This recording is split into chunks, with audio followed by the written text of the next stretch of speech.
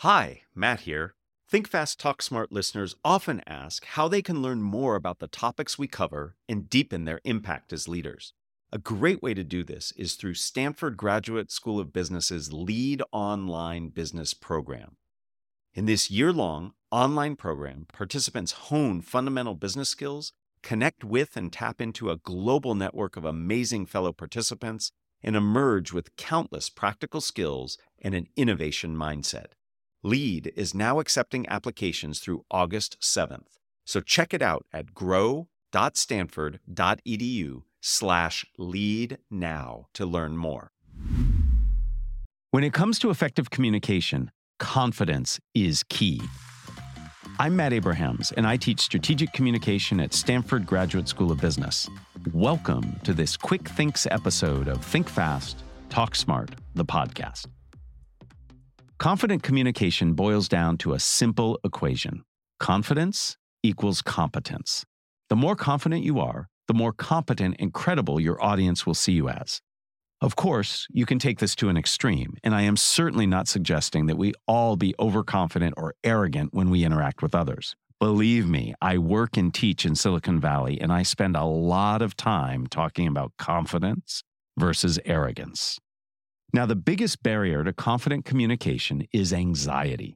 Most people, upwards of 75% of people, feel anxious in high-stakes communication situations, be it written or spoken, in-person or virtual, with large audiences or small, synchronous or asynchronous.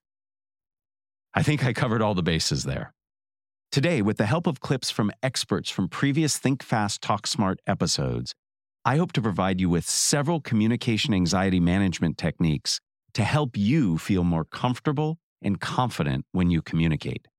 As a guide to help us learn these techniques, we'll be talking about the ABCs of anxiety management. That stands for affective, behavioral, and cognitive. Affective symptoms relate to how we feel and respond when stressed or under pressure to perform well. Many of us feel intensely negative when we find ourselves in high-stakes communication situations. We often feel that once these negative feelings starts, we can't do much to stop them. It feels like a train has left the station. Yet there are a few things we can do. For example, we can use techniques that come from the study of mindfulness that encourage us to acknowledge unhelpful or negative feelings that arise and remind ourselves that feeling anxious in speaking is completely normal. In fact, it is unnormal not to feel nervous. Also, these negative feelings do not define us. As Professor Christian Wheeler shares in episode 18 when he talks about his class on spontaneous management.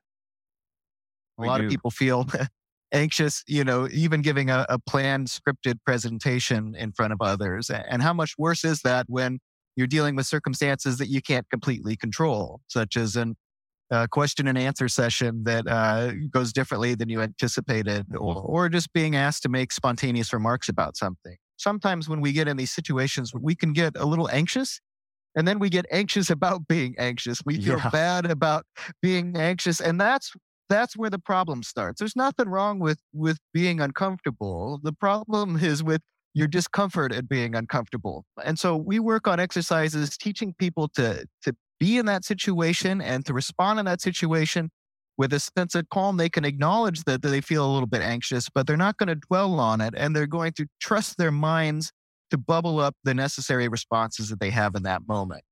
By becoming aware of your feelings and how they impact you, you create a sense of agency, which provides you with the ability to reframe your negative thoughts in a more positive way.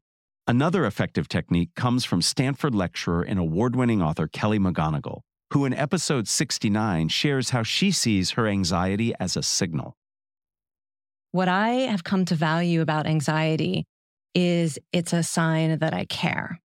So, for example, when I start to feel anxious now, I will say to myself, my heart is in it. The purpose of any really interesting communication should be for the other person to have interesting thoughts in their own head about your work. It's not to convince them that your work is right or important or that you know everything about it.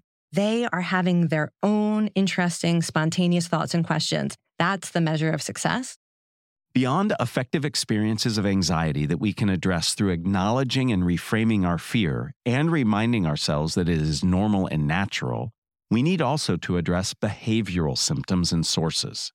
Behavioral experiences, as the name suggests, relate to behaviors such as rapid heart rate, sweating, stuttering, and oh so many more. One tried and true method to address behavioral anxiety issues is deep breathing. Andrew Huberman, host of the Huberman Lab podcast in episode 66, shared his thoughts on controlling our autonomic nervous system and breathing.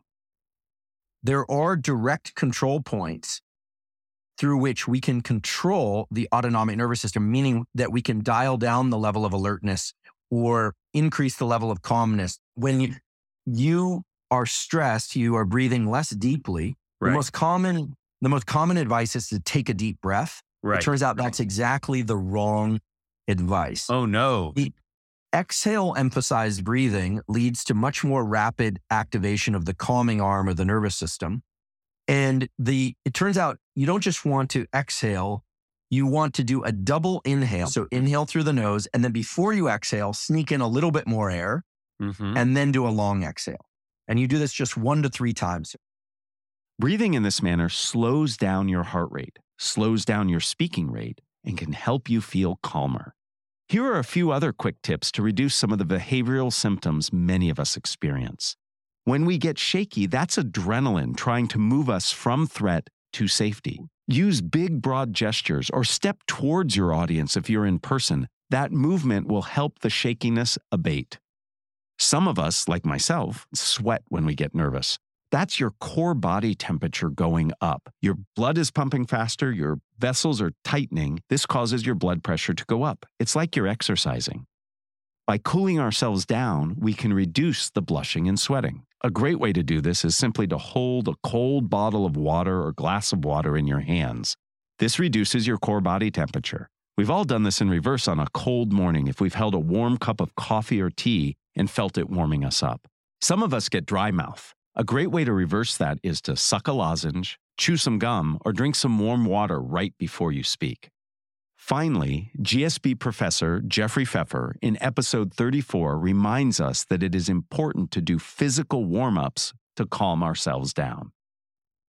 Well, I think, when I have built English and Susie Damolato, or co-founders of the San Francisco Playhouse, come and teach my session on acting with power, they give the students fabulous advice, which I will pass on their behalf to your listeners. And that is to warm up. So they talk about getting your voice warmed up, getting your body warmed up, obviously not in public.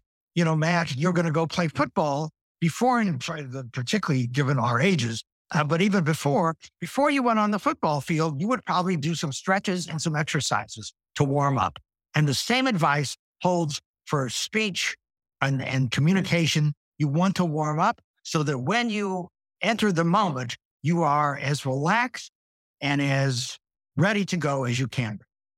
The many people I teach and coach find these behavioral hacks super helpful. Beyond affective and behavioral, the third category that we need to address is cognitive. Cognitive symptoms affect our brain's ability to function smoothly. We become flustered or forgetting what we intended to say. Additionally, we fall victim to all of the bad things we say to ourselves, something academics call negative self-talk. We can do several things to help avoid these issues. Here is advice from Stanford professor Aaliyah Crum in episode 40, followed immediately by guidance from Harvard Business School professor Alison Wood Brooks in episode 73. Most people have the mindset that stressful situations are inherently debilitating. They're going to ultimately make us sick, make us struggle, make us crumble under pressure.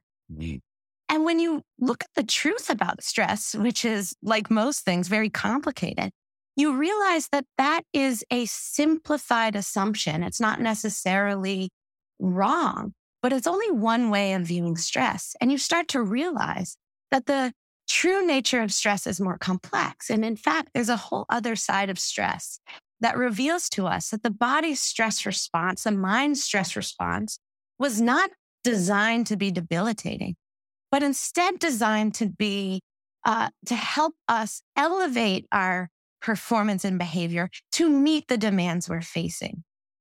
There's a whole side of stress that shows that it can have enhancing qualities on our cognitive functioning, our physical health, and on how we behave and interact with others.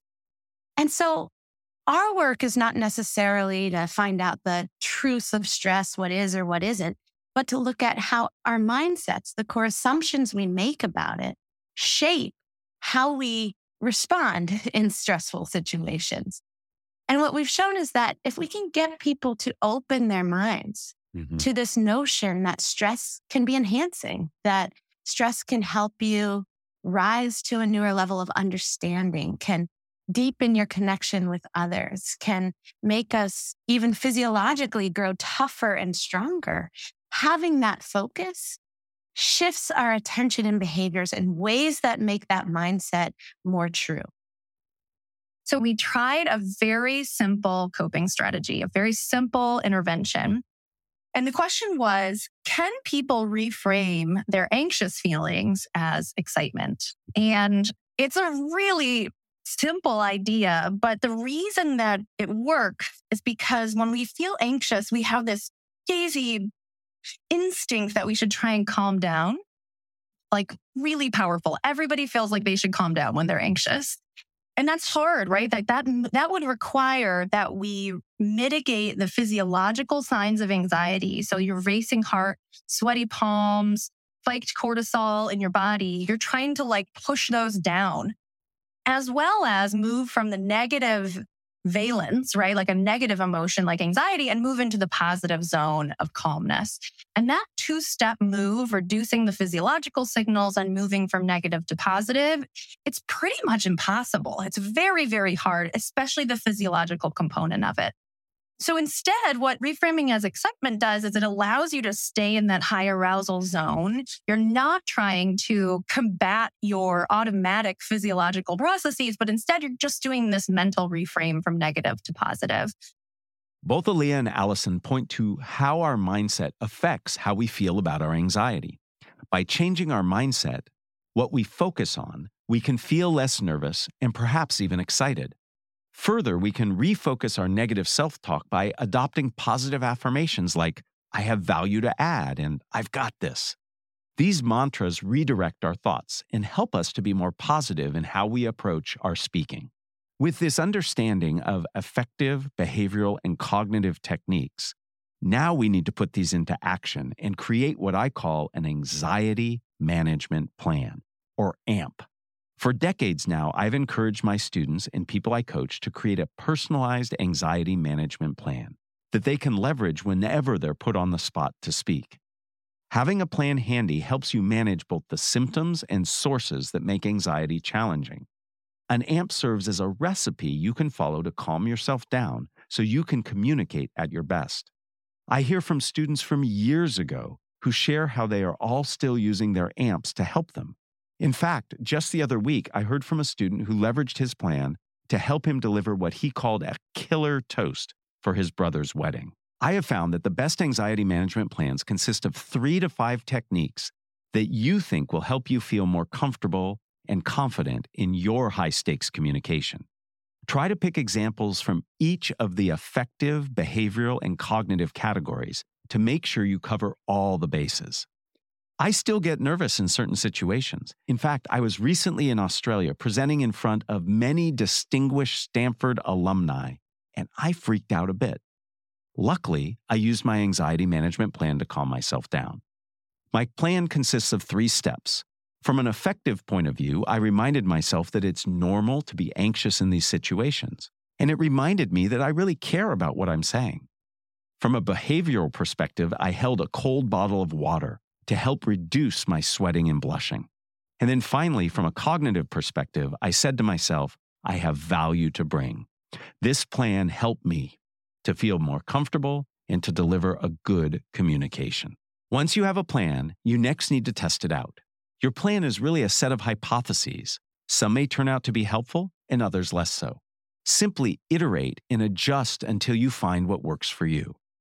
We are profoundly curious about what your anxiety management plans might sound like. Do us a favor. Create your anxiety management plan and then send it to us at thinkfast@stanford.edu. We'll collect listeners' anxiety management plans and share some of the best practices we learn. The bottom line is this: there are many things we can do to help ourselves feel more comfortable, calm, and confident when we communicate. This helps us do better, and it helps our audience to focus more clearly on what we're saying without being distracted by our anxiety signals. I encourage all of you to create your own anxiety management plans based on the ABCs of anxiety management. And I look forward to hearing about your success. You've been listening to Think Fast, Talk Smart, the podcast, a production of Stanford Graduate School of Business. This episode was produced by H. Ash, Jenny Luna, and me, Matt Abrahams. Our music was provided by Floyd Wonder. For more information and episodes, find us on YouTube or wherever you get your podcasts. And please make sure to subscribe and follow us on LinkedIn and give us a 5-star rating and tell your friends, families, and coworkers about Think Fast, Talk Smart. Hi, Jenny here. I'm the executive producer of the show. I know Think Fast, Talk Smart listeners love to learn and hone their communication and leadership skills. Here's a fantastic opportunity for you. Stanford Graduate School of Business offers more than 50 executive education programs, in person and online, designed for leaders of all experience levels and career interests. Unlock your leadership potential and go to grow.stanford.edu/exec ed to find the program for you.